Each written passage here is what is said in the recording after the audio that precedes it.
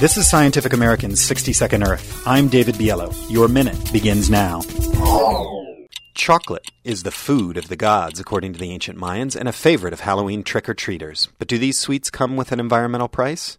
The fruit of the cacao tree, native to South and Central America, is now mostly grown in West Africa.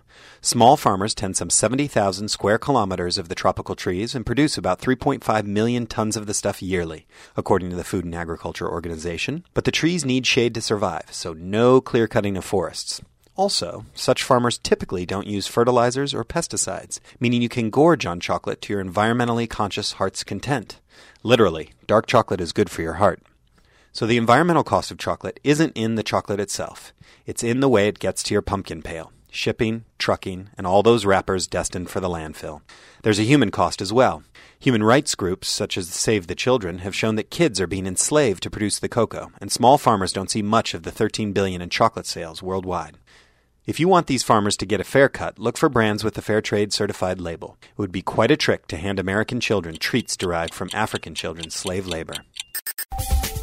Your minute is up for Scientific American's 60-Second Earth. I'm David Biello. Thanks for listening.